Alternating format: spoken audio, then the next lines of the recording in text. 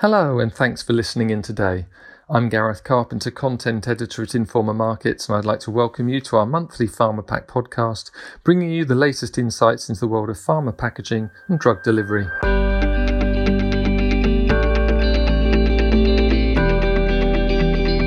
Healthcare provision is constantly evolving.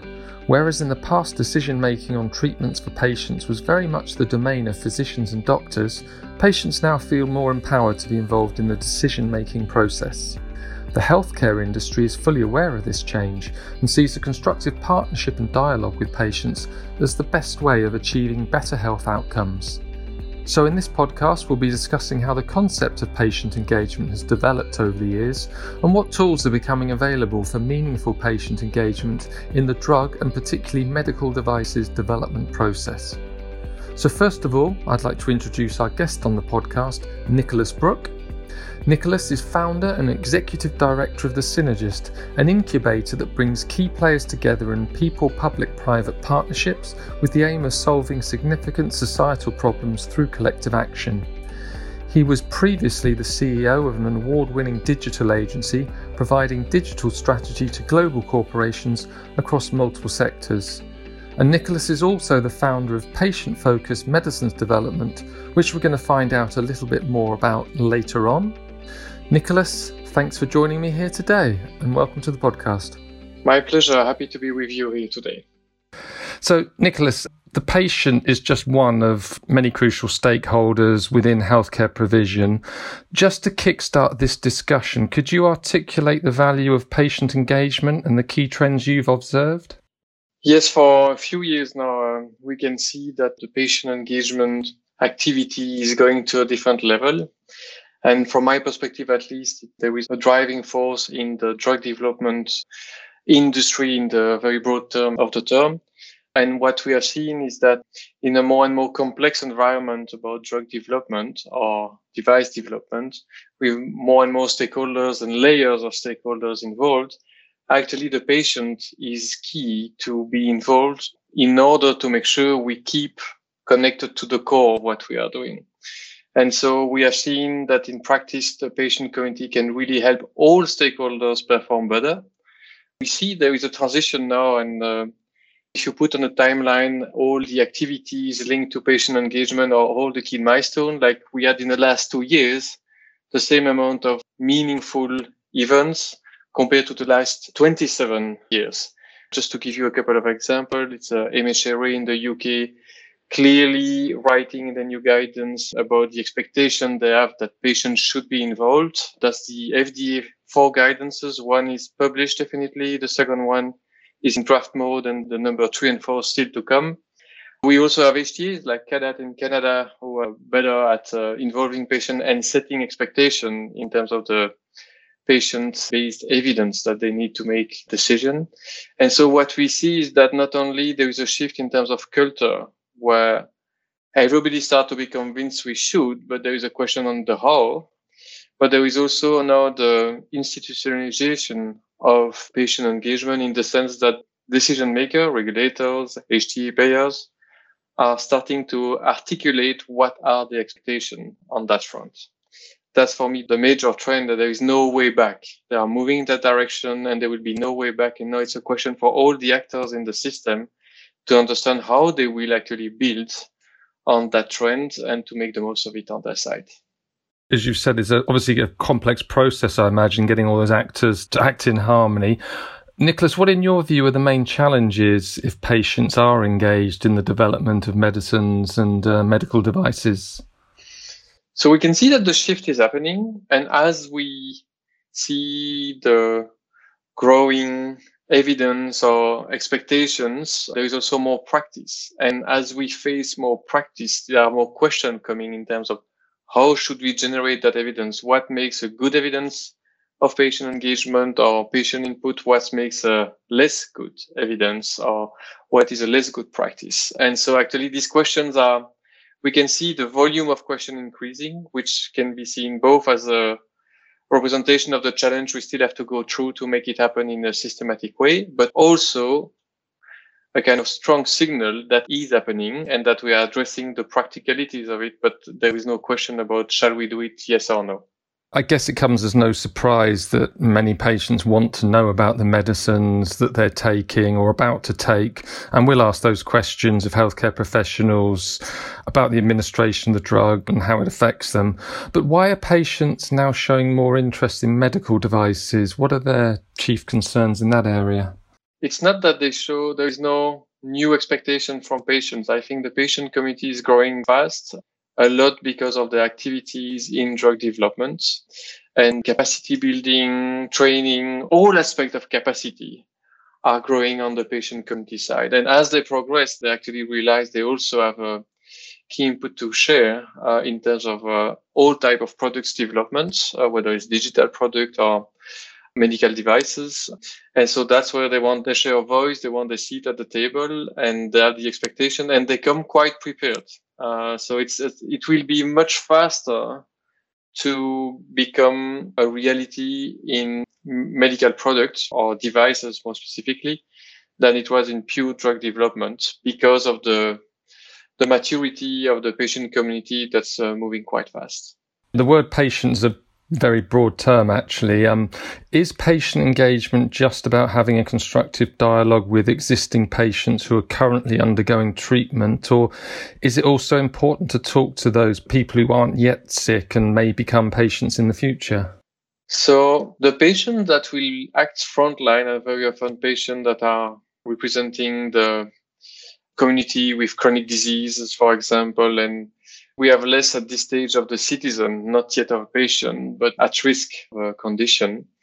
I think the key I was mentioning, the evidence, what makes a good or less good evidence for patient insight.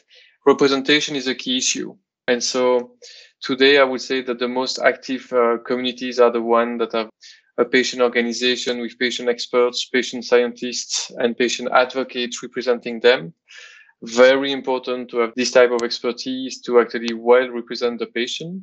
But the whole point is to make sure that they come to the debate with a very good representation of the patient they represent. And the goal is to make sure that we talk about evidence and not of opinions of experts. And so as we talk about that, yes, I think today we engage with experts, we engage with advocates, but their role is to bring evidence from the patient community itself. And that's what a lot of the discussion are about these days.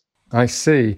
And Nicholas, as I mentioned earlier in the podcast, you're the founder of the Patient-Focused Medicines Development, which I think was formed in October 2015, if I'm correct. What was the rationale for the formation of this initiative? So basically, this is the outcome of a roundtable with 50% patient leaders from Europe and the US and industry representative. And they were all starting a discussion initially around the conference and around the coffee, just to acknowledge the fact that, yes, all of them have very nice stories, case studies, and anecdotes to tell every year. But between that situation and the reality of systemic patient engagement across their organization or across a stakeholder group or across life cycle of medicine development, there was still a massive gap. And basically, this roundtable was discussing what should be addressed to move from anecdotic to systemic patient engagement. And basically, one of the key observations was to work on the fragmentation. Because to be able to have something systemic, we need to be able to have a good practice. That good practice needs to be replicable. That needs to be scalable as well.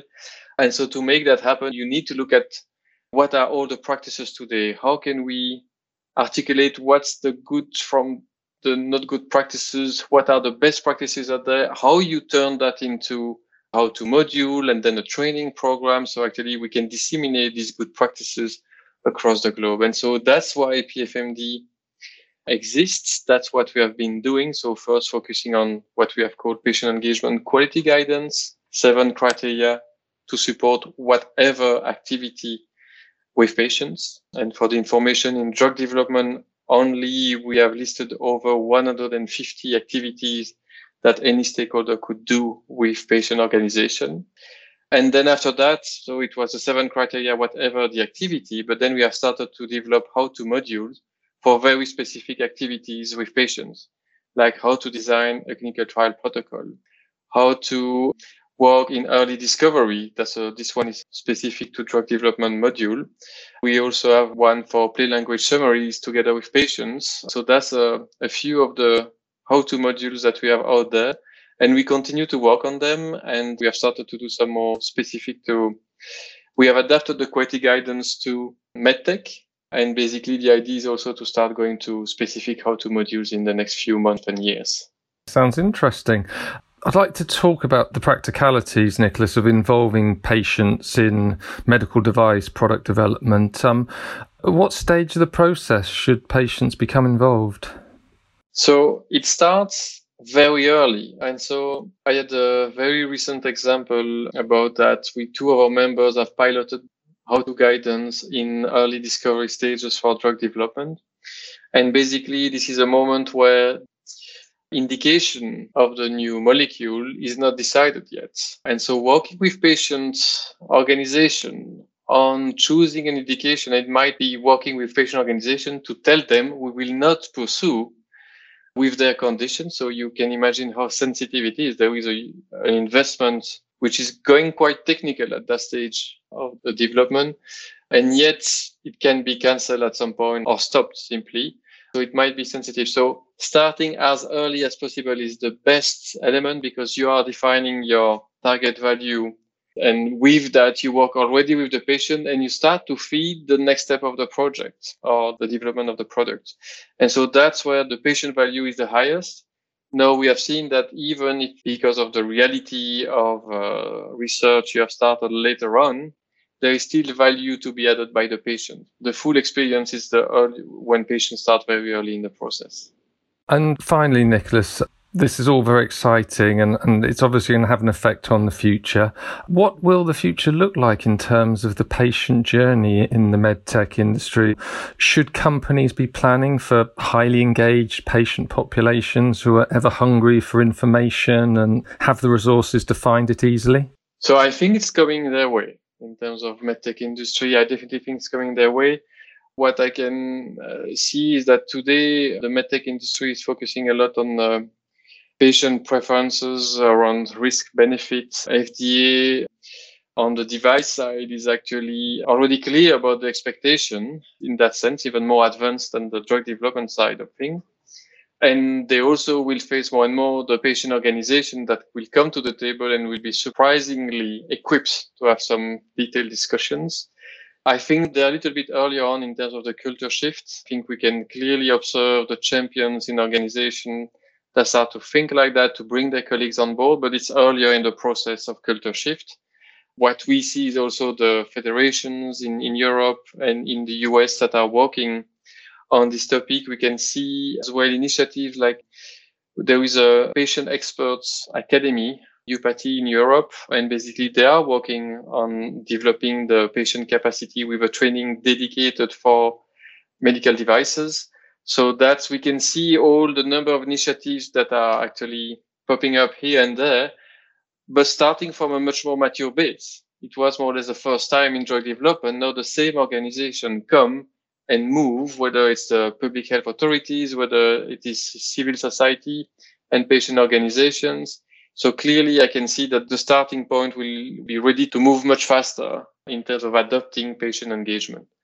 And I think what I see in pharma companies with the regulators and with payers is that in this culture shift, we understand that patient engagement and involving patient is actually a tool to better perform in your own mission. And so when this shift is happening, that's where you can see the no-go back process, because the value is there, the value is perceived, that the only missing step is how to make it happen. And that's what we are working on step by step. Always forwards. Nicholas, thank you very much for your time today. It's been very enlightening. Thank you very much. Have a great day. That's it for this edition of the PharmaPack podcast. Please do join me for our next one. Thanks as always for listening, and we wish you a very pleasant day ahead.